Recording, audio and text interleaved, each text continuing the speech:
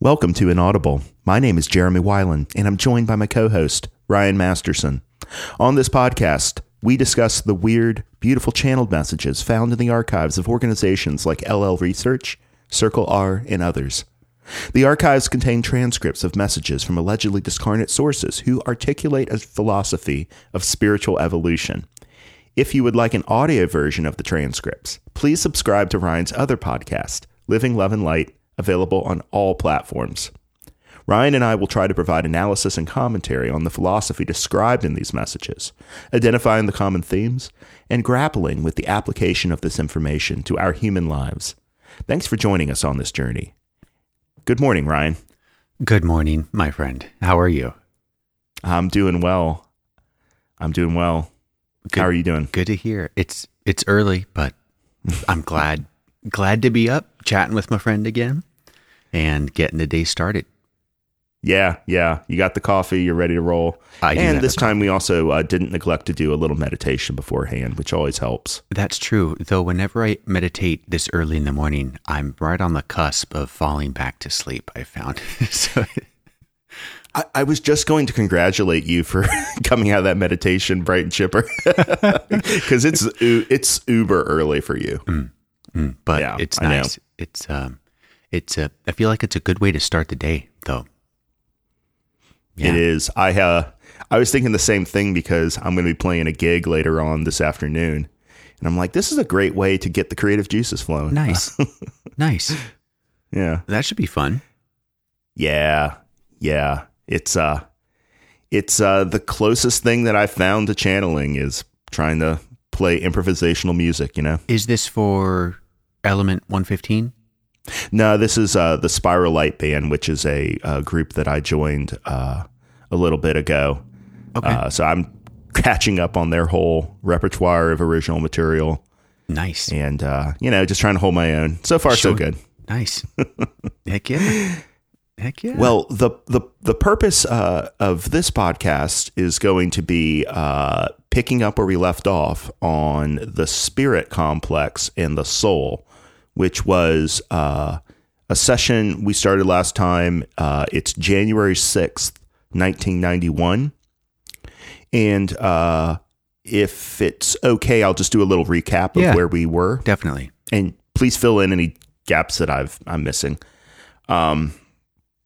So basically, the whole idea was they started out talking about the function of choice and the way that we kind of create ourselves via our choices. Our choices are what make us unique, they say. Mm-hmm.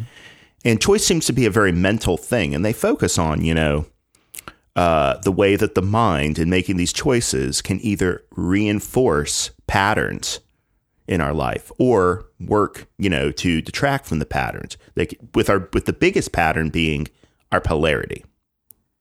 The biggest pattern being the core polarity that we are choosing for service to others or service to self. And the little choices we make along the way either detract from that polarity or augment it. And all of this is coloring how we experience our lives, the way that we perceive it and interpret it.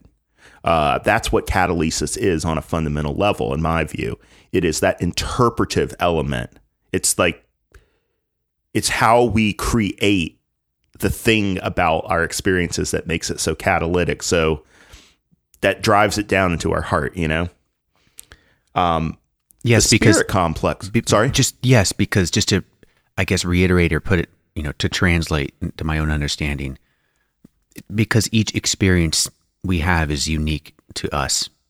Even it might be a copy of the same experience that everyone else has experienced, but the meaning that it has for us, the turmoil that it gives us, the emotion that it gives us is unique to us. And the choices we make per that scenario is our own. And it comes down to what if we feel like we make that decision with our mind, it still affects the spirit, or it's being driven by the spirit for the evolution of the spirit. I guess that's where I start to curve off and wonder, okay, well, I feel like I'm making this choice, making these decisions, and that's coming from my mind. But underneath that desire to make the right decision, there's this feeling, and it's like, where does that feeling come from? Is that feeling coming from the spirit complex, or is that feeling still coming from the mind?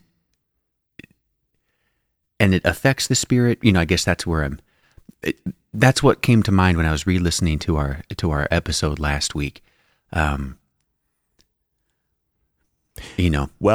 the spirit complex is a portion of our totality as entities, as perhaps what you might also say souls, right? The idea that we're not just a mind, we're not just a body, and we're not just a spirit. We're all three of these things in constant communication. And Ra makes a very, very firm point about we don't evolve in any one of these things without affecting the others. All of them are at work in all of our evolutionary steps forward or backward. So to address your question specifically, or your concern specifically, I think one way of looking at it is that it is by getting into our deeper minds that we come closer to contact with the spirit complex, and the way that it informs our deep mind, and how that information bubbles up, that inspiration bubbles up into our conscious minds. Specifically, those things that we recognize in our experience and don't filter out. Remember, the filtering aspect of mind is one thing that they talk about. And it is this deep inspiration from spirit, I believe, is what they're saying, that informs what we see in our lives as catalytic and what passes us by and we don't really grab onto. It's not really our lesson. Our lesson is what we see. It's what catches the eye. And spirit informs this because it partakes of the overall plan in a much more conscious way than our waking minds do, and certainly our bodies. Does that make sense? Yes. Well, and I like the point about the mind, the body, and the spirit really all being one thing. And if I remember correctly, in the Raw Contact, he states that they state that this experience, or this iteration in this galaxy where the mind, body, and spirit have been separated, they're called complexes, and they're split for a reason, where maybe perhaps that wasn't always the case, or isn't always the case throughout all of existence. So that split serves a purpose in the evolution of each entity, not just spirit from the mind and body, but the mind and the body, to feel like there's a disconnect there as well. So, yeah, it is as if the logoi that direct the evolutionary plan find new ways to introduce articulation, and thereby a kind of separation into the unified creation. They're finding different ways. The way that I kind of think of it crudely is they find different ways to slice and dice us up, right? Yeah, that's and perfect. It's in these different ways of splitting us up that we understand ourselves in unique ways, right? Yes. Great point. Sorry to derail you there, but no, this is great. I've had a little bit of feedback from listeners on this episode, and they enjoyed it, but I think they shared some of the concern about the grounding of all of these things that you talked about, because I tend to go way out into the stratosphere. I take things for granted. And, it's something I think about a lot on this podcast is, when do I need to hold the listener's hand a little bit more and not expect them to have the degree of, just rote knowledge about this stuff. Not that rote knowledge helps you that much in this philosophy, I think. No, but when you're when you're intelligent, and B, when you've been simmering on an idea for 2 decades, you're at a different place than people who might be 6 months, 1 month, even 1 year, or like me, I'm now 2 years into this, I think. It's like night and day. But there are things that you see that I don't see. And I think there's things that the listener probably sees that have passed me by, in the very way that we were talking about. What definitely catches our eye are the things that inform that part of our heart that we are exploring in this life. Yeah. So that's why Catalyst is such a personal thing. It's so amazing that we can talk about this shared experience at all, because it is so intimate and in a lot of ways lonely. To go through this life with this filter on you, and then if you're lucky, maybe come into some sort of recognition and begin to appreciate how limited, but also how creative in that limitation your experience is. So we recognize our limitations. We recognize at some point, oh wow, the way that my way of being human is just one way, and all these other people, as bizarre or as familiar as they seem to me, they're also having completely different experiences of being human that are just as human, that are just as much me. Yeah, and yet they're completely alien in a lot of ways.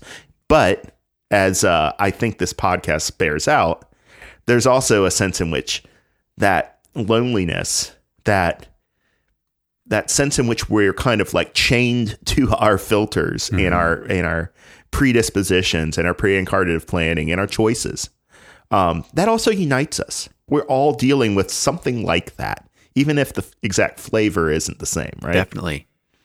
When you really feel like an oddball or a weirdo that can't connect, and you feel like everyone's so different, or you're so different from everyone, I think that's why there's so much force and power when you meet someone or when you come across someone and you feel like you're on the same page and you can relate, and you're like, oh my Lord, this person understands me.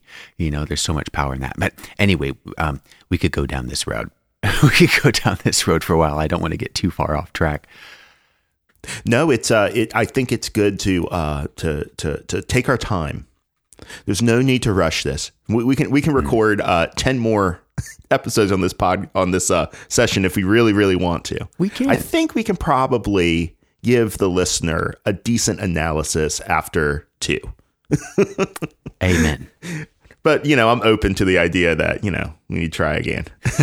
So I don't know where I cut you off, but... No. I think what we were going was like, okay, so we recognize that spirit works in this very subtle way. It kind of comes in... It kind of comes in like radon from below, right? It just creeps in and it colors everything, but not quite as sinisterly, right? But I just have these models come to mind of like understanding that our access to the spirit complex is not something that we have normally the ability to turn on and off. It's something that more happens to us. I think a lot of the spirit archetypes in the Tarot cycle bear this out, that it is very much outside of our direct purview. And that's how it functions best in third density incarnative life, perhaps, because our job is to go through the coarser and denser aspects of experience with spirit kind of this X factor over to the side. And as we learn more about the way that this world reflects ourselves back to each other, we learn more about what we're missing, what we're not getting, and what we are getting. The plan of spirit, the way that spirit makes us unique aspects of the Creator, comes more and more into view. And as we discipline ourselves, we get more and more of an ability to work with the spirit complex increasingly directly, although I don't know if we ever get completely there. We use things like ritual. We use things like affirmations and telling ourselves, right? We form these beliefs. All of these things are just thought complexes, right? They're ways that we use our mind to work with this ineffable spirit. And a lot of what I think coming into adepthood is about is learning how to make ourselves more available so that, maybe spirit isn't always directly accessible to us, but we can be able to accept it when it is, right? Mm-hmm. Those times when it is available to us. Mm-hmm. And being aware and prepared for that is the task. And one of the ways that they suggest that we become aware of it and work with it is in meditation. To recap that that part. So they talk about the mind will endlessly inform one. This is Kuo. The body endlessly informs one, and the spirit lies fallow. To request an end to incoming data seems a simple enough thing to do. This is the nature of meditation, the nature of contemplation, to remove oneself from the stage of manifestation that one may rest and seek its own self within.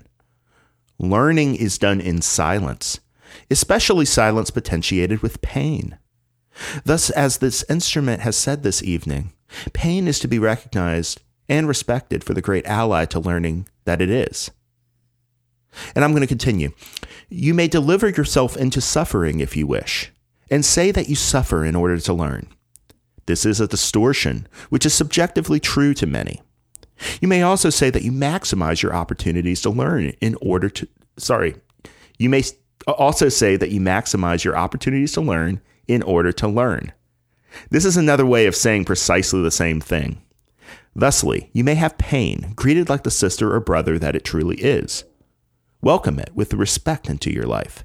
Treat it as an honored guest, and be free of any suffering, or you may choose first one and then the other as you desire. The spirit, however, will only inform the intelligence when asked. So I'm going to stop there right at the beginning of a third paragraph. Yes, because there's some good stuff in the previous two, and the one thing that pops out is my consistent comment that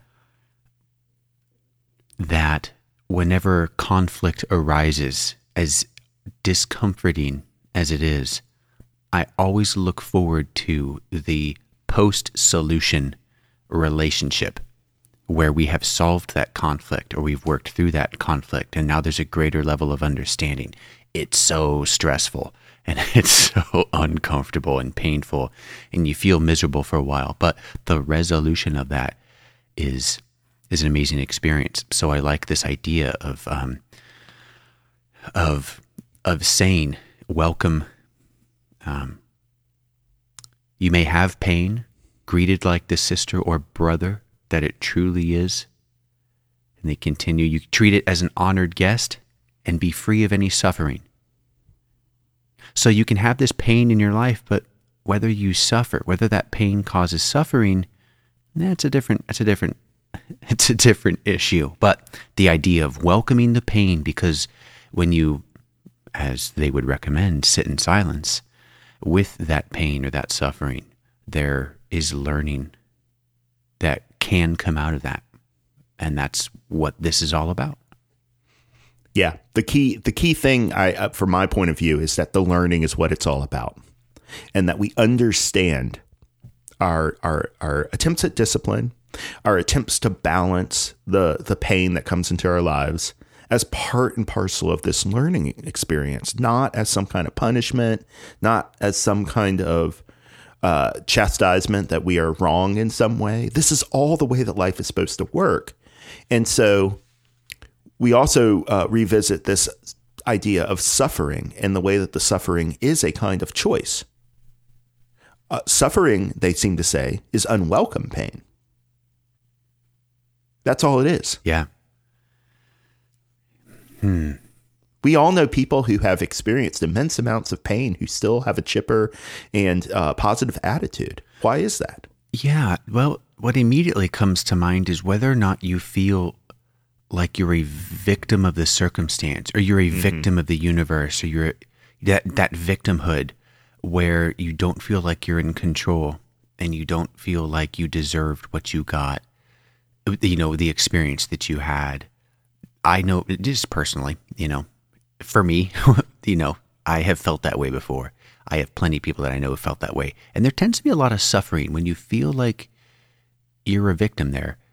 Whereas when you take a different perspective and you say, well, maybe I'm not a victim, but this event is here for me to learn something. I don't know if it's almost a more cold view of the world or disassociated or not personal. I'm not sure if that's the that's the idea I'm going for. But when you kind of remove yourself from that situation and remove yourself from victimhood, I have tended to find that my suffering has been much less since taking that approach. The pain is still there. It still sucks. Yeah. But because suffering is more, how would you define it? It's more emotional, right? It's wallowing. To me, it's like almost like wallowing. Yeah. It's the rejection of what you feel. The rejection is what makes it suffering, in my understanding. We feel what we feel. Mm-hmm. Feelings are something that transcends the complexities that we've been talking about. I think there's a body part of emotion, and this is something that my working group comrade Jade has really impressed on me, and I appreciate the insight. Emotions are largely, they have these endocrine and bodily elements to them. They provoke. Emotions, I think, are used by animals even when they're unself-conscious to trigger impulses, right? So there's this bodily aspect to feeling. There's this mental aspect of feeling. We've talked about the beliefs in the last episode, the beliefs in the way that we sort of use mind constructs to channel and limit and structure this otherwise incoherent feeling that we have. But this emotion is deep, deep, deep mind stuff in a lot of ways. And so I think it does actually partake of spiritual aspects as well. I think emotions are very close to the archetypal mind. I think they're very close to those core resonances. And it's precisely how unstructured and ineffable and happening to us that they occur that makes them so valuable. They aren't things that we can simply elide easily through our thought or like doing something different. There's something that we really have to wrestle with, and we can either wrestle with them as an enemy or as a friend, right? We can either wrestle with them as I feel this way and I shouldn't feel this way. That's where the suffering comes from. We don't think that we should feel the way that we feel. When we accept the feeling, it doesn't make it less painful, but because that pain from a metaphysical point of view is largely about getting our attention to something that we're not looking at, then when we actually pay attention to it, we find that we can come into a relationship with it that doesn't require us to, like you said, make ourselves a victim of it, to tell ourselves a story in which we're a victim, right? We start making all these mental constructs on like why we're feeling this pain. And then we start to argue with that why, right? Yeah. Instead of just feeling it. Sometimes there's pain. Yeah. It's part of what it means to have a body. Yeah. I had another thought, but yeah, I hate these no, tangential. No, come on in. I'm all, otherwise it's just me talking, man. Yeah. No, I thought no one wants that. I thought that suffering is not just pain. It's pain associated with another emotion. I think quite often it's anger, where you have pain and you have anger, and therefore then you have blame, whether it be yourself or whether it be someone else. Yes, but it's an emotion complex, is what it is. It's not one pure emotion that you're tuned into and trying to sort through. It is the amalgam. It is the cornucopia of emotions that accompany some type of happenstance. You're right. There's lots of notes in the chord, and the chord is what we actually experience, right? Yes. Great analogy. 10 points for you, sir. That's a good one. I got it. It's a good one. I just got it from Ra. I've been reading a lot more Ra lately. And sometimes those chords really resonate. Like those intervals are perfect, and and other times they're pretty dissonant. But that's a great analogy. I love that one. Well, I do think that the learning is done in silence, like they say, and that a lot of what is learned is what each of those notes are. Right? This is how we get down to the deep. This is part of getting down to the deep mind, to getting down to that archetypal level where we are learning as we approach adepthood how to resonate and be each archetype in the moment. Our emotions are largely, I think, a kind of like really crude way of bouncing us closer and closer to understanding these fundamental notes, these fundamental vibrations, these strings that comprise the, full fretboard of beingness, right? Mm-hmm. And how are we going to think our way to that? Not very well. Yeah. We're going to learn by accepting the pain or whatever feeling it is that we have and letting it shape us rather than us shaping it through some mental narrative that we tell ourselves or some belief construct that makes it tractable, and therefore we can put it aside, right? Yeah. We can put it on the shelf. Maybe help correct my thinking for a minute, because the way I am splitting this complex in my head is that we have our mind and body experience whatever it is that we're experiencing. And the feelings that we have about said experience are essentially driven by our spirit, in the essence that our spirit is desiring development, and the way it develops is by working through these challenges that are delivered via our mind and body. You're okay. You're nodding your head, so I'm not crazy. This dynamic tension of mind and body that spirit enters into to give like a different orientation to, right? Mm-hmm.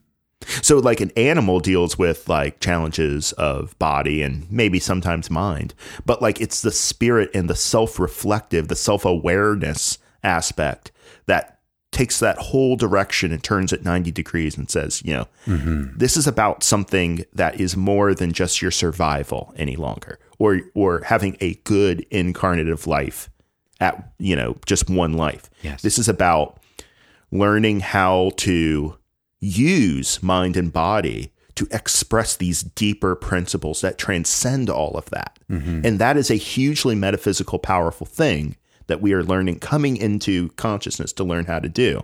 Mm-hmm. So are we going to fight that lesson, or are we going to work with it? And we do both, right? Like all of us do both. And it's important to recognize that, I think in another session, Kuo says, look, you're not going to come out of third density having figured it all out. Understanding is not of this density, but like, maybe you don't appreciate how much understanding is not of this density. Maybe you don't appreciate that, like, you're not going to heal all the wounds. Mm-hmm. Mm-hmm. There's going to be work left undone, in other words, because this is such a rough way to do learning in third density. It's quick because it's very visceral. Yeah. Yeah. In the higher densities, I get the sense that it's not as visceral, that it's harder to get the pushback and then adapt to it. Here, the pushback is automatic. It's perpetual. And so we always have a new opportunity presented to ourselves to make a new choice and to reaffirm or to detract from past choices we made.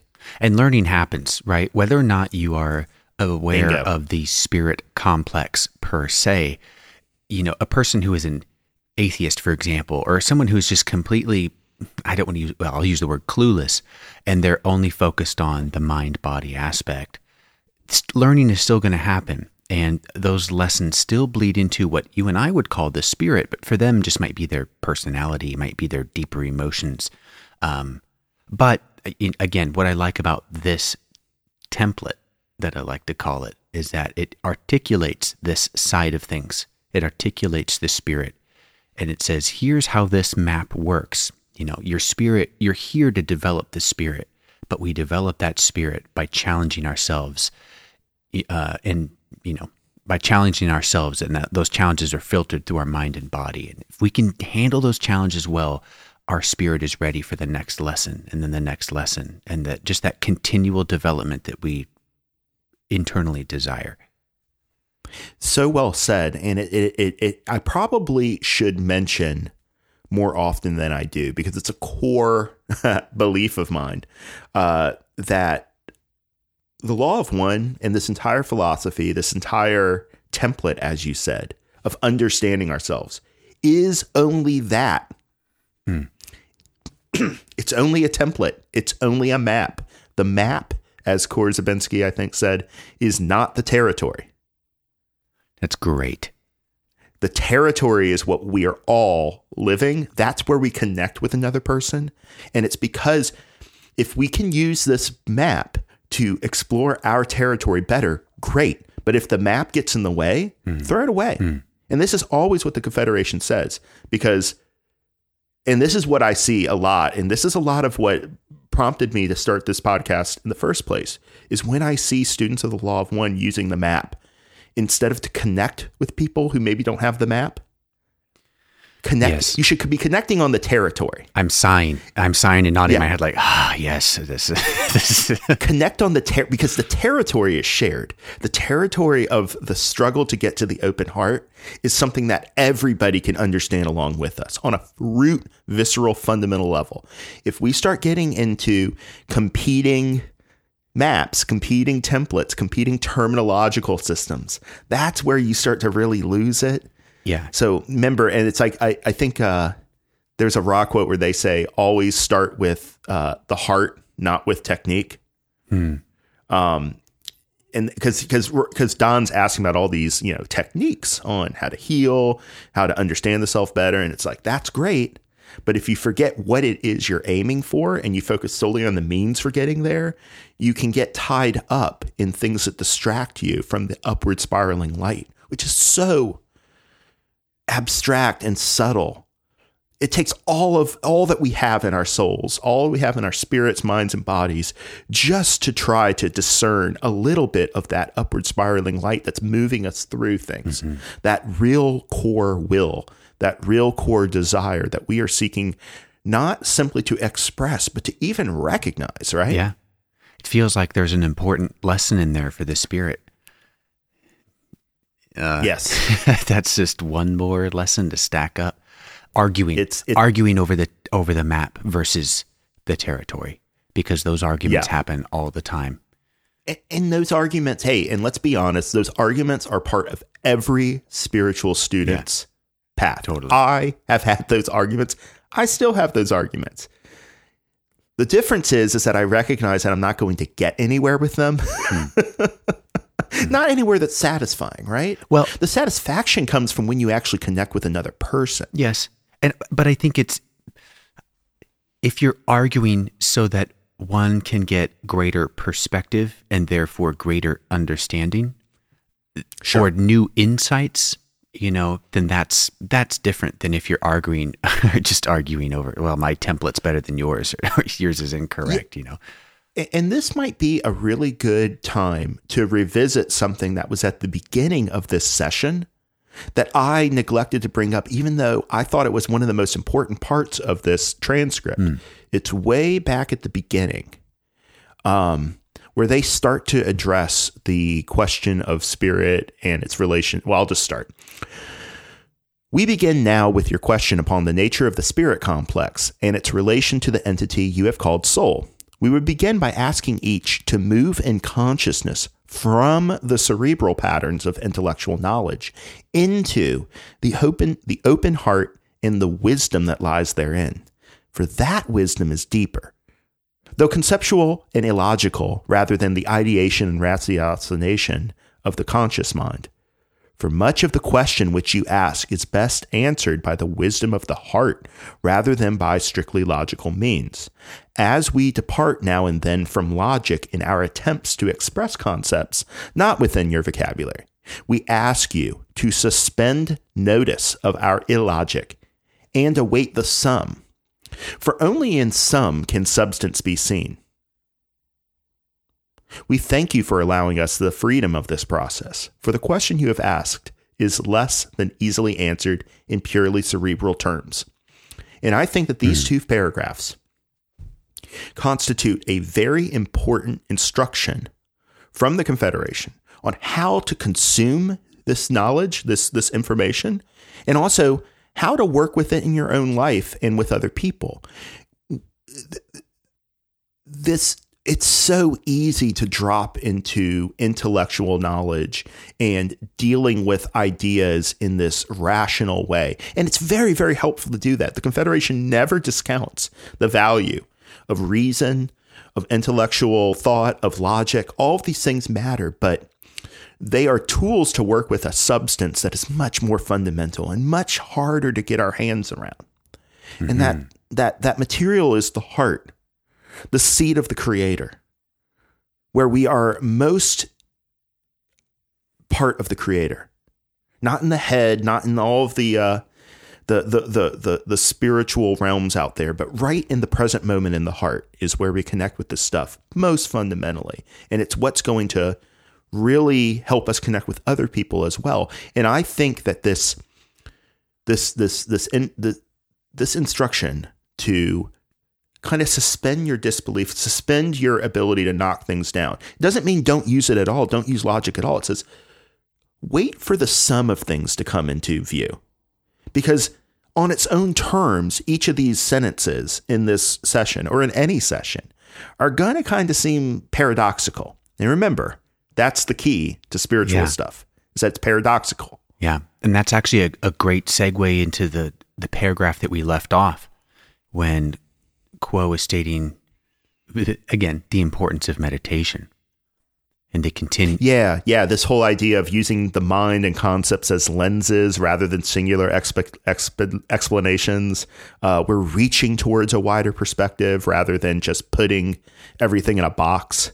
Like this is the way that our minds can work too, not solely in a ratiocinative and logical way, but also in this deeper intuitive way. And learning how to switch one to the other is a big part of our path, I think. Mm-hmm. Well, I'll read the next paragraph. I love it because it's just a great segue. Quo continues, the spirit, however, will only inform the intelligence when asked. Thusly, each entity has its time of the first and fundamental realization that is appropriate for its rhythm of beingness. And when that time comes, the heart is opened, the body is quiet, and the shuttle is suddenly full of an effulgent? Effulgent. Oh, geez. Yeah. And the shuttle is suddenly full of an effulgent light, an all-embracing love, and the entity, struck, is never the same again. This is a natural awakening, but it is all that is natural about awakening. Through the illusion is allowed that first impulse of spirit, but all choices after that first experience, which may be repeated from time to time, are the specific free choice of the entity. No learning comes without desire and persistence. So it's nice. They're tying together. Here's your spirit over here, and then they recognize your intelligence or your mind, your body being quiet. Is your heart open? Is your body quiet? Are you asking your intelligence to help inform the spirit? That's when maybe it's easier for those lessons of the mind and body to start seeping through, via understanding or with understanding into the spirit. And they also talk about this, the aspect of the spirit that I always come back to of what I think is expressed in the potentiator of the spirit tarot card, which is the lightning struck tower. That sudden flash of light in the dark that happens to you. And then, there's something about your life, the way that you're using your mind and body and spirit, that has made this opening. Maybe you didn't even know you were doing it, right? But you have a flash of insight. You have a flash of what's involved in the potential of everything. And you're never the same after that. Mm-hmm. And then what do? You spend the rest of your time trying to get back there. And so you do the discipline of the personality. You do the hard work of understanding, accepting the self, and slowly you build a way to reach back into that experience. You can bring more and more of it, more consistently into your life, not on your terms, right? It's not, it's the only thing that's natural is when it happens to you. Once you start working with it, now you are the agent who's bringing it into manifestation, and you are taking responsibility. And that responsibility is not necessarily a light one, right? It's asking for, in many cases, more catalyst. It's asking for quicker learning. It's asking to walk the path with more dedication and with more commitment to the creator's learning, and your learning as an element of the creator's learning. Is it the difference between trying to make things happen and simply allowing things to happen, or recognizing what is happening around you and accepting it, going with the flow, and just moving from event to event? I'm just wondering if there's an important differentiation between that lightning struck tower of something that happens to you versus the things that you manifest, things that you are responsible. How do I say this? I think what we get in the lightning struck tower, in the natural awakening, is our first glimpse that our desire and our will is broader than we have a conscious understanding of. And that intrigues us, inspires us. It literally infuses us with spirit, and we recognize an aspect of ourselves that was once not known. Yes. Now we have something to train our attention on. Now we have something to aspire to. You know, we, my wife and I, we're always trying to find something to do on date night that allows us to, I don't know, have fun, but still be able to watch, you know, the baby sleep. Right. So she's, you know, so we, you know, we're sorting through Netflix, and we started watching Chef's Table, and a great show that highlights, it's a 1 hour show, 1 hour episode that highlights a specific chef in their restaurant and the chef's story, maybe the restaurant story.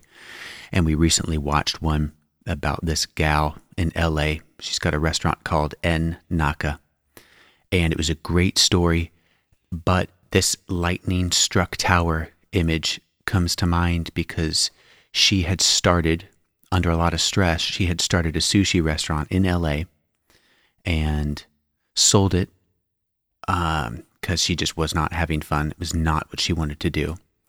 And she was looking for that next thing, that next idea. And I think she had either watched a TV show or read an article about this idea called I think it is called a chef's table, where you go to a restaurant and you don't get to pick what you eat. It's whatever the chef wants to cook that day. And maybe it's a small place, but everyone eats the same 7 course, 12, whatever the small meals are. And just like that, she's like, that's what I'm going to do. She just knew this, I'm going to make whatever I want. It's going to be awesome, and people are going to love it. And that to me seems like, well, it was a very important event because now she's got a great restaurant in LA. But for her personally, that was one of those lightning moments of, this is it. And those are powerful moments. You know, I try to be attuned to that in my day-to-day life. Is there any strikes of lightning that are happening that are like just clear of this is the direction I should be moving in? This is the action I should be taking, or boy, I was really wrong on doing that one over there. Like, you know, I can have some kind of clarity with this particular event. So. Yeah, it's like a patience to wait for inspiration and to be ready for it at all times. To be ready for it, yes. Right. And like the reason why you need the natural, in other words, you didn't cause it, flash of lightning to come to you, is that you are more than just your conscious awareness, right? So when you're when spirit says that you're ready, then you get this opening. And then you learn to do that, to have that opening more and more on terms that you can relate to, but it's never something that you're fully in control of. To me, the ideal incarnation is one in which we are always open to spirit and we're always ready for its instruction. Yes. Yes. Because I think that,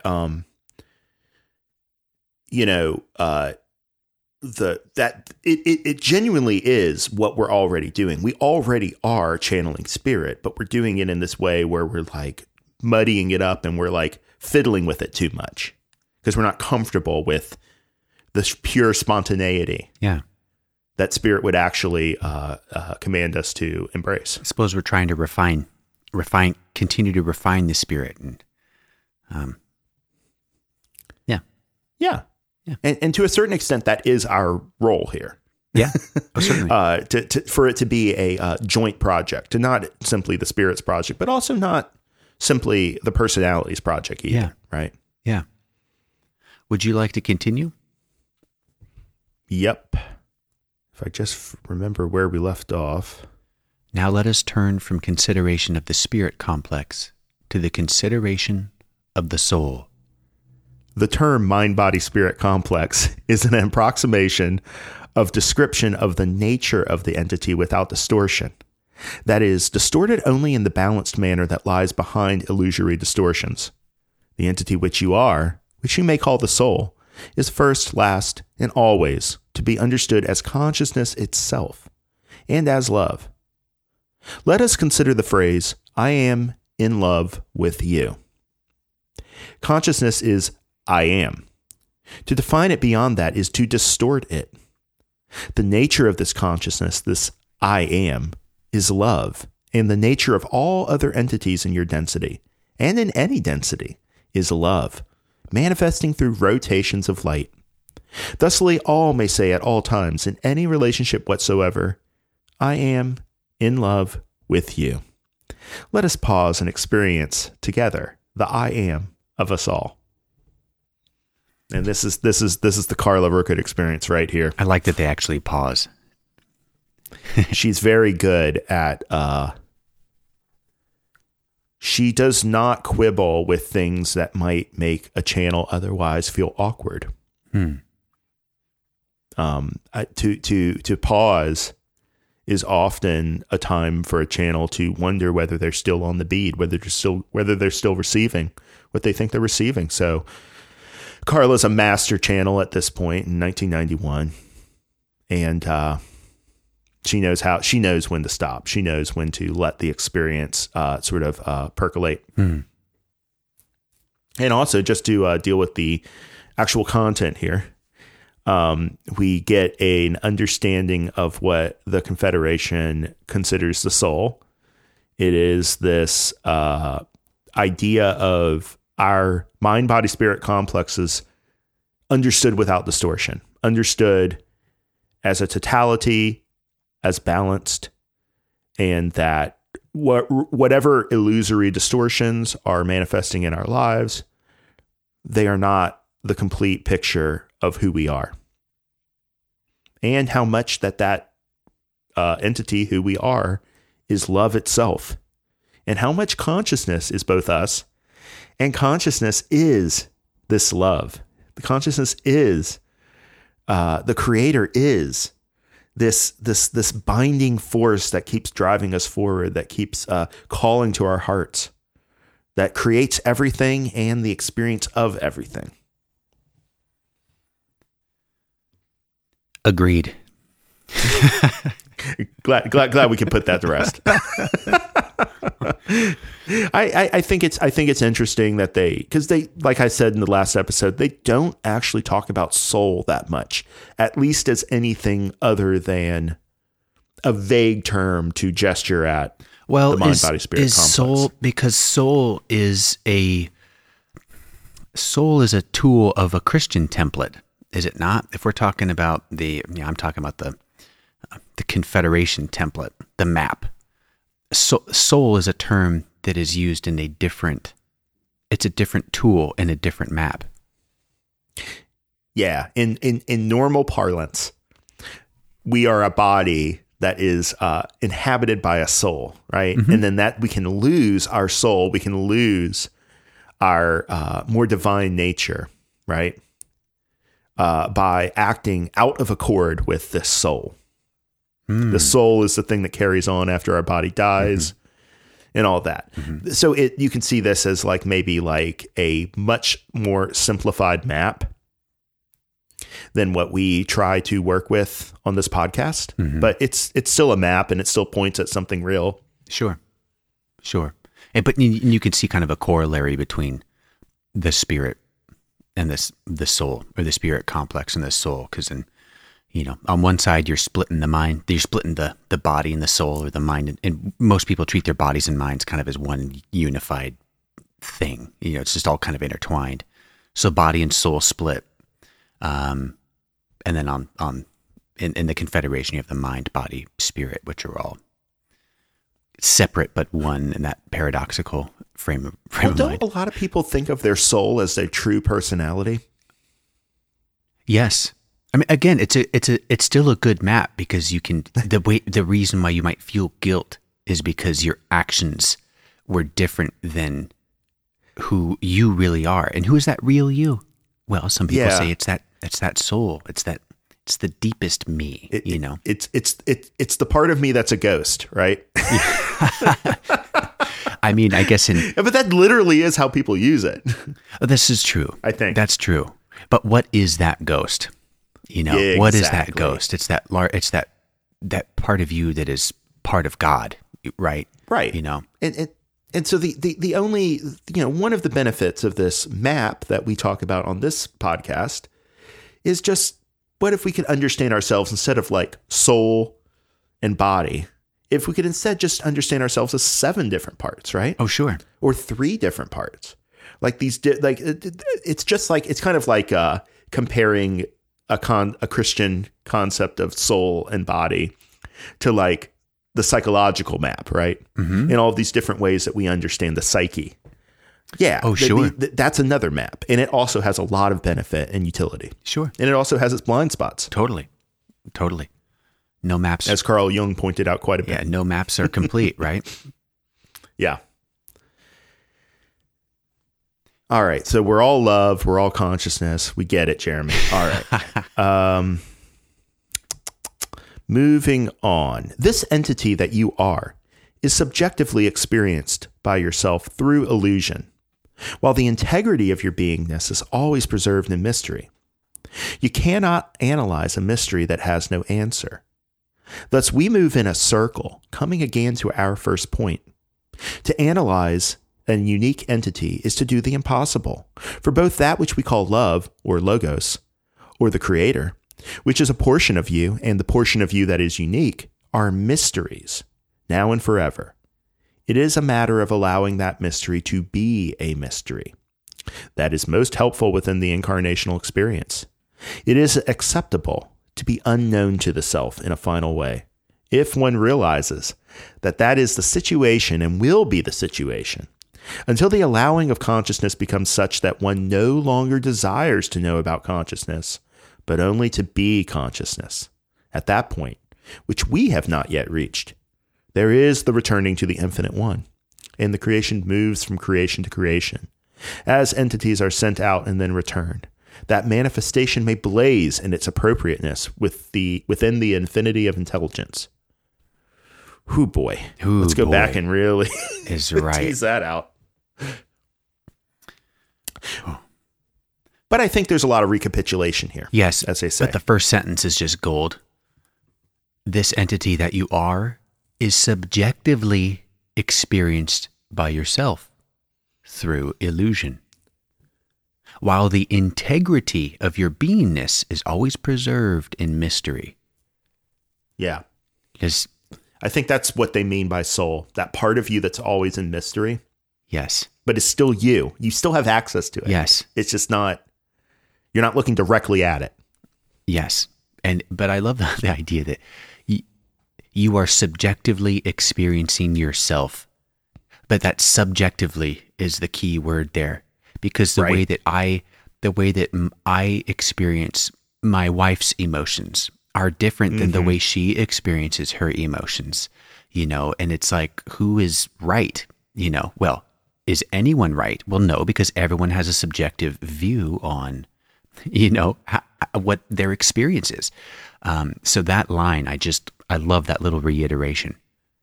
Yeah, and it's specifically there where the mental rational analysis is going to break down. You are not going to be able to analyze somebody else, let alone very much yourself. Well, you can analyze yourself. You just need to understand that that analysis only goes so far. You can analyze somebody else, but to what end? Yes, and you're analyzing them through your own filter, through Right. your own subjective experience, and that doesn't always work out well. And so it's good to know that we have this, what they call ratioinative or whatever. I'm probably mispronouncing it, but we have this rational, analytical way of working with our mind, body, spirits and other mind, body, spirits. But we also have this more intuitive way, this way that allows for the equation to be in balance, that allows for the mystery to pervade and for the not knowing to be respected, right? Yes, and you can see the point of all this. You can see if the whole goal is to be learning the lessons of love, boy, this is a great place to do that, where everyone has their own subjective experiences, not just of themselves, but of everyone else. Our mind, body, spirits are kind of cut in three. And as we said last week, where animals in second density have mind and body, but they don't really have connection to the spirit. And now here we are, the next evolution. We're getting more connected to the spirit. What is the next evolution, and how do we get there? It's by learning all the lessons that we have to learn in front of us that all center around love and understanding, and maybe being okay with the subjective experience of everyone else, and understanding that each person has their own views and subjectivity. But just this entire session, is the more we go through it, it just continues to hammer in my own mind the importance of the lessons of love. The conflict that we deal with other people, the lesson revolves around love and understanding. Whatever it is, it's love and understanding. So I just keep going back to that, which is nice because I don't always go back to that. I'm always like, dude, what's your problem? So it's nice to be reminded, oh yeah, these are the lessons I need to learn. Love and understanding, love and understanding. Yep. And those lessons of love and understanding often largely deal with acceptance. Yes. The acceptance of that fact that we are unknown to ourselves, and that's where a lot of the pain is going to come from. It's just the simple fact that we're just not going to have direct access to that, and that is okay. And it's not a sign that there's something wrong. And that what we're going for over the broad expanse of our evolution back to the oneness with the Creator is not some conquering of that situation. But when we allow the mystery to more and more be accepted and affirmed, and then at a certain point, that affirming will become a complete identification with the mystery. And at that point, we will have completed our journey back to the Creator in seventh density. Yeah. We got a while. We got a while. We got a while. Although, listener, you might be a wanderer and you might be far along. You don't even know it. And you're working on some little tiny nuance of balance in this life. Who's to say? We can't really say where we are. All we can do is we can point in the right direction. That's really all we can do. Well, I like if we're talking about how complex it is, I like the next paragraph. Quote continues, Yeah. You are all things. The soul is the universe, and the universe the soul. All that is within you is in fact outside you, and all that is outside you is in fact within you. All things can be known, and all things cannot be known. You are a living incarnation of paradox and mystery. Does this challenge you? We think not, for we think that each within this group has become aware that there are infinite concepts which cannot be expressed within your illusion. Yeah. So it's hard. If you're trying to figure it all out, it ain't going to happen. It just ain't going to happen this time around. And I just had kind of an insight.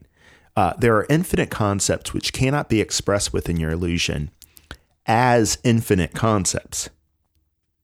They can only be expressed as finite concepts, as a kind of projection into our reality of this much more detailed and multidimensional reality. And that a lot of what opening up the spirit is and doing its will, doing the Creator's will, which we learn over time is our will, is figuring out what is the finite way I can express the infinite in this moment in time, at this position in space, at this point in my evolution. What is the way that infinite can best manifest into the finite? That's the dance that we're doing. And that's why opening up to spirit is so important, because that inspiration gives us the ability to more and more be ourselves in incarnation, not because we are becoming infinite in incarnation in some way that everybody, it's not like we're going to start floating around and glowing and having a halo or anything like that. Right. It's that we more and more touch into that spiritual aspect of what's materially and concretely occurring to us, and recognizing that that's not where our ground really lies in incarnation, in the material, in all this stuff that we normally deal with. Our real grounding is in spirit. And that ground is constantly changing, which means we have to keep moving and finding a new way to bring this spirit into manifestation. Why is that ground constantly changing? If who we are is spirit, and spirit is who we are doesn't really change. Right, but we're in two worlds at once. That's the issue. It's a translation. If we are standing on the ground of incarnate life, spirit seems random and fluctuating. The metaphor that even Ra uses for spirit is that of wind, right? The wind is constantly blowing to and fro. And they actually talk about exercises that deal with this aspect of the fickleness of the spiritual. It doesn't subscribe to a schedule. It doesn't conform to a plan. It is completely free, in other words. And that seems random and chaotic when you're grounded in this reality. If you can learn, I believe, this is just my idea, so take it with a grain of salt, but if you can learn to instead identify with spirit and have that be your ground, then you're going to look completely random and all over the place. And so finding a way to have a smooth translation from one kind of experience, this spiritual, this ever-changing experience, to this more static, incarnate experience. That's a lot of where the spiritual work is. We are transducers of that spiritual energy into more concrete manifestations. Okay. That's kind of my idea. Got it. And so I just love that, translating from infinite concepts into whatever finite concept best in this limited illusion reflects the infinite nature, right? It's like sometimes you can say a word, and in a word you can describe a universe. And other times, as I frequently experience on this podcast, you can talk yourself to death and not get anywhere, right? You can talk a lot and not say much, huh? Yeah. And sometimes, and then you read a Ra quote where they just cut right through it, and the words are finite. Yeah. But what they gesture at, you recognize the infinity of it. And that's real magic. It reminds me of country music. It reminds me of Garth Brooks. The guy can say so much in so little time, Oh, I'm really glad you brought this up, because one of the big artists that was a friend of mine through my initial spiritual awakening was Townes Van Zandt.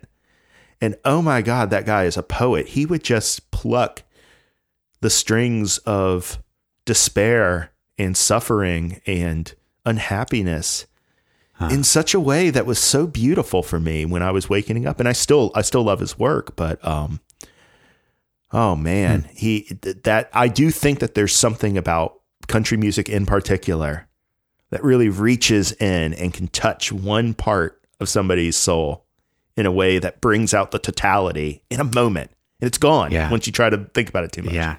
No, it's great. It's there's some real skill in being able to tell a story, like that. Yeah, they have a way of working with emotion that seems to tap into its unlimited nature. Mm-hmm. It's very strange. And other artists do this too. It's not just country music, of course, but like that's what I love. That's why I think that, like, I've been thinking that real spiritual work, real spiritual agency strikes me as a lot more like art than religion. The more that I go forward, it's really about a creativity and a vibrancy to your life. And it's not so much about like there is discipline. Yeah, there's discipline in art too. Oh yes. That's an interesting idea. Maybe we'll simmer on that one. The creativity and curiosity that's required of art seems to be required of spiritual work too. Let's see. Do we want to do this next paragraph? Where is this? Yeah, let's just go ahead. Indeed, as we speak through this instrument's main asset, besides its purity, is its craft. For we offer concepts to the conscious channel, which must needs then be given words. And how should we describe by words that which is the soul, except to say that the soul in manifestation is a bonding of love and free will, the third distortion and the second distortion. And processed through the densities is choice upon choice upon choice, as free will is first paramount, and all other things but the individual will seem as threats or potential threats. This moving on until the process of evolution of mind, body, and spirit brings each entity to the realization, hard won or won easily, depending upon the incarnation, that the will of the self, in its deepest sense, is the will of the one infinite creator. And this will often does not make sense. Just puts a fine point on what we've been saying, huh? Yeah. So I'll just go ahead and move on because I feel like we already covered all this. Consequently, the more realized the consciousness within the illusion, the more it may seem that one is a servant with the master. Yet you are the master as well as the servant. All is truly illusion. You experience this objectification of the master as you need solidity. Eventually, you shall not need to be solid or three-dimensional in the way that you now see dimensionality and solidity of form. You will be free of needing to solidify pain, pleasure, or any experience. And at that point, you are then free to open the heart, to do the work in consciousness, and to share that work with others as the gift has been given to you. Now, this is worth stopping on. But it's a lot of what we've been talking about. This objectification and solidity, the concreteness that I talk about is, I think, the same thing as what they're talking about here. We won't need all of this in later parts of our evolution. We won't need the backboard to sink a 3-pointer. Mm-hmm. We can just sink it straight into the hole, right? But the backboard right now gives us something to bounce off of. It gives us that limitation, allows us to find our creativity within that context, right? Mm-hmm. But I wonder, and that it allows us to realize this consciousness within the constraints of the illusion. And that's where a lot of the creativity that I was just talking about, I think that's really where it's located. This creativity and learning how to be free and open our hearts. That creativity to learn what it is to do work in consciousness. That we can't really be instructed on it. At a certain point, it has to be our creative act. Again, I come back to, what is it all for? What is it, what's the reason? What's the purpose? And I wonder if this is all needed, if this solidity that they call it is needed, because the only way to, we're here, we're suffering, we're learning lessons, we're trying to develop spirits or our souls. What is it all for? Is it because we need this solidity, that the only way to stop suffering is to truly love all and to understand all. It's like we're not going to get, you'll never get rid of that pain and suffering. Well, maybe pain, but you'll never get rid of suffering until you're able to love and you're able to forgive and you're able to understand, or you're able to have that perspective. So I just wonder, again, just going back to the purpose of all this. I'm sure the listener has the same questions in their heart. I have that question too. The only advice that I can possibly offer is the same that the Confederation offers: to let this question and its gnawing nature, let it work on you. Bounce it around in your head, meditate on it, contemplate it, think about it when you're washing the dishes. Let it sink in and open instead of insisting on it having a finite answer. Open up to its infinity and see how it changes and shimmers in the light of your awareness.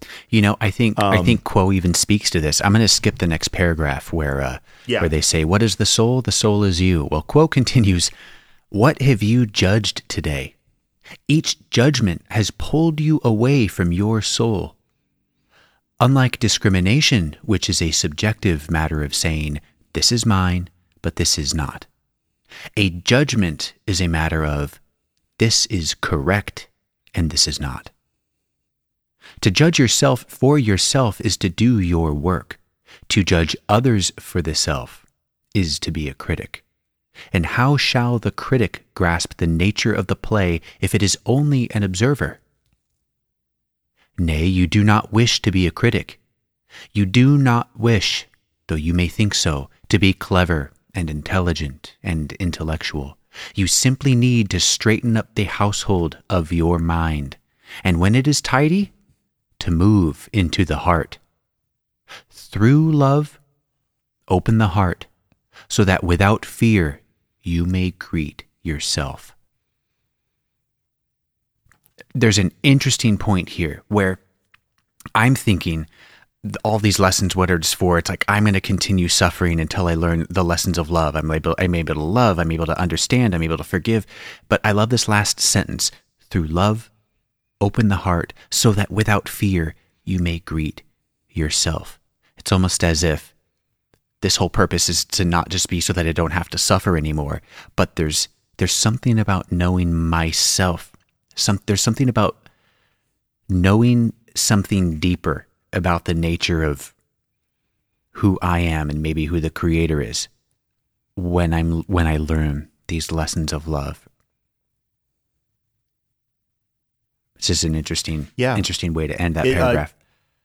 I think that the fear of greeting ourselves, of knowing our full and complete nature, has a lot to do with why we judge others. And we externalize that fear into the drama of the other self and the self. Well, I apologize. I was just going to say each judgment of others is really a judgment of ourself. Exactly. That's an unfortunate part of judgment. But it's introducing. But it's like with an extra step. It's like with a step of remove. Yes. That allows us not to fully own it. Yes. Oh, that's perfect. And we'll come back to it, right? We'll eventually come back to the fact that judgment that we leveled towards someone else is actually a judgment of ourselves, and probably gives us a nice index point into what it is that we fear that we will find within ourselves. Yes. And I've noticed myself,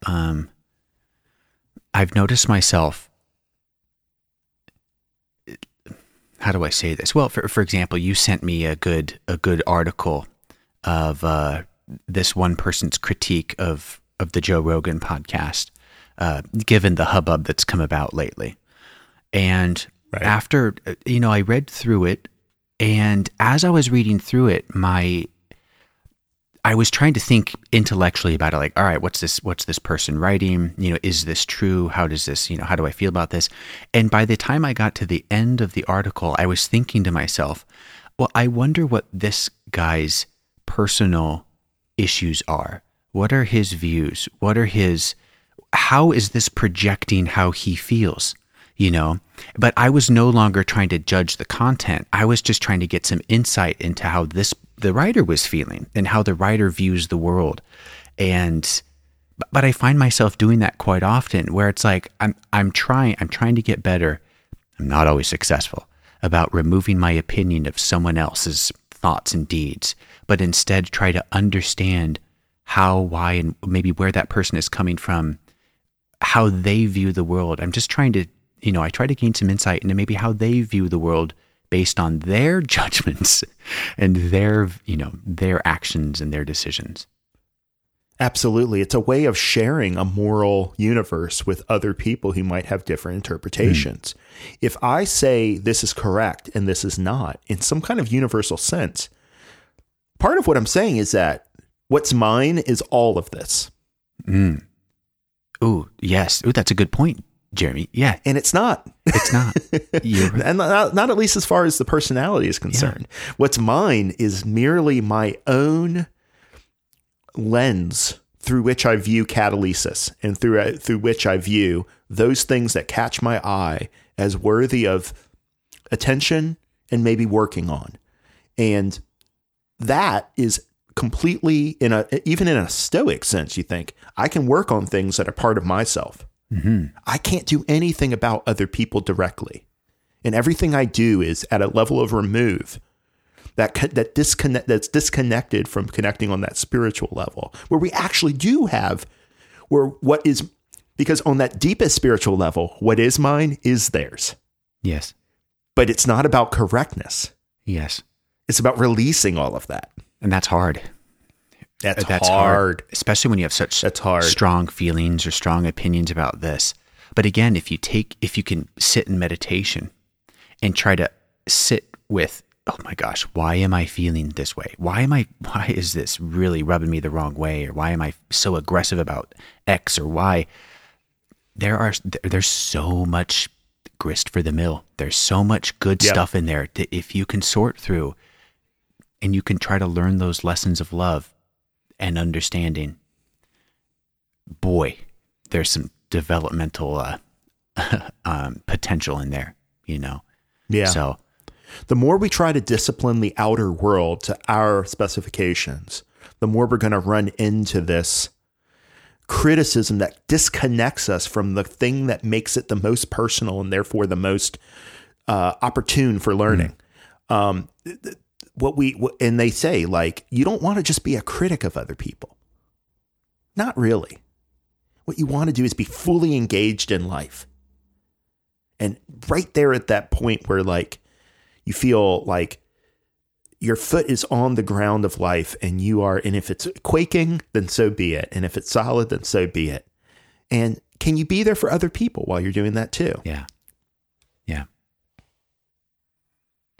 This is one of my favorite excerpts of conscious channeling in the entire archive, because it really made me understand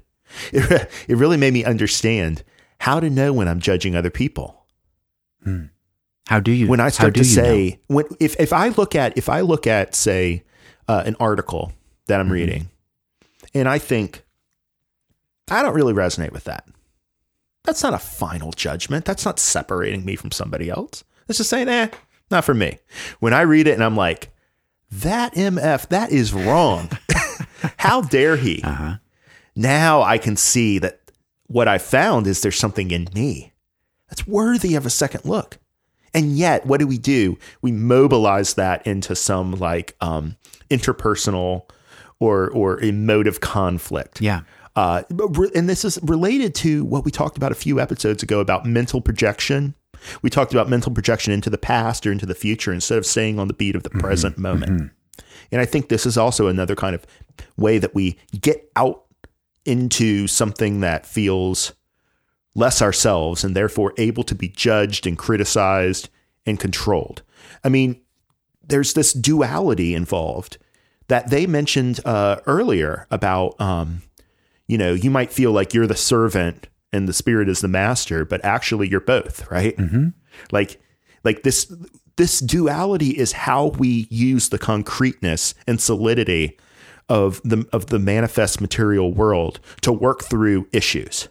And then time kind of like mediates this by giving us a progression from one understanding to another through these experiences. But at the end of the day, the duality is just a tool, and the unity is the real nature of all. Well, there's 1.5 paragraphs left. Shall we finish it up? Yeah, it's a good little thing, and I actually might go back and read this one that you skipped too, and I'll just merge them together. Sure. Everybody, listeners, just read it yourself, and you'll have everything in the right order. What is the soul? The soul is you. The soul is the creator and the created, an infinite unity, given objectification through the use of illusion. May each of you value both the self in its soul nature, its endlessness, its mystery, and its paradox, and the incarnational drama which offers to you endless opportunity for learning the great lessons of compassion which may deliver you into a more realized observation of yourself. And then down to the last paragraph. O beings of love, we greet each other in you, and you in us. We are consciousness. We are soul. We are one. The rest is illusion. May you love each other, and in loving and serving each other, learn the lessons of divinity. For as you love without judgment, without let or stint, so shall you learn your nature. We salute you, souls, all our own selves, and we encourage you to respect, use, and enjoy the opportunities that will so quickly flee before you. No one, after leaving the incarnation, is ever truly satisfied that it has chewed it all up and used it well. Therefore, may you burn with desire to do this deep work. May you learn your oddities and your gifts, and may you then maximize them through the opportunities that are given to you, moment by moment by moment, remembering always that it is how you perceive the chaos about you that you begin. It's great. And that's a wrap, folks. I think that really does sum it up in a beautiful way. Yes. I have no further comment. Yep. May you burn with desire to do this deep work. That desire is what that spirit connection we've been talking about is all about. That desire and that will to aspire to greater and greater unity, and to channel that unity into whatever way it's going to look in this separate illusion. That is something that you are our brothers and sisters in learning. Amen. Well, I think that really ties a bow on this episode. I do think, I just want to give the listener the idea that I do think there's more to be said about this criticism element. There's another session that I'm working on doing an episode about.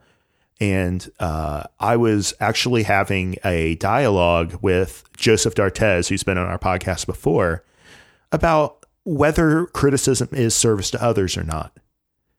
And I think that Carla has a opinion that often comes through that all criticism is bad, but I want to explore this further. So I'm just giving the listener a heads up that we may dive into this topic a little bit more. Because Joseph and I had different opinions on it, and I'd like to explore that. And hopefully you can join along. Interesting. Yeah. I'd like to be a fly on the wall. I think we should get like another 3-person podcast going again. Like that was a lot of fun. That was fun. I agree. And he has a Blue Yeti now, so everybody will be well mic'd. Oh boy. Yep. Well, thanks so much once again for getting up and slogging through this with me. I really appreciate your dedication to this podcast, Ryan. Thank you, man. Always love getting up this early to chat. I do. And thanks for listening to the podcast. Remember, you can leave us feedback at our website, inaudible.show.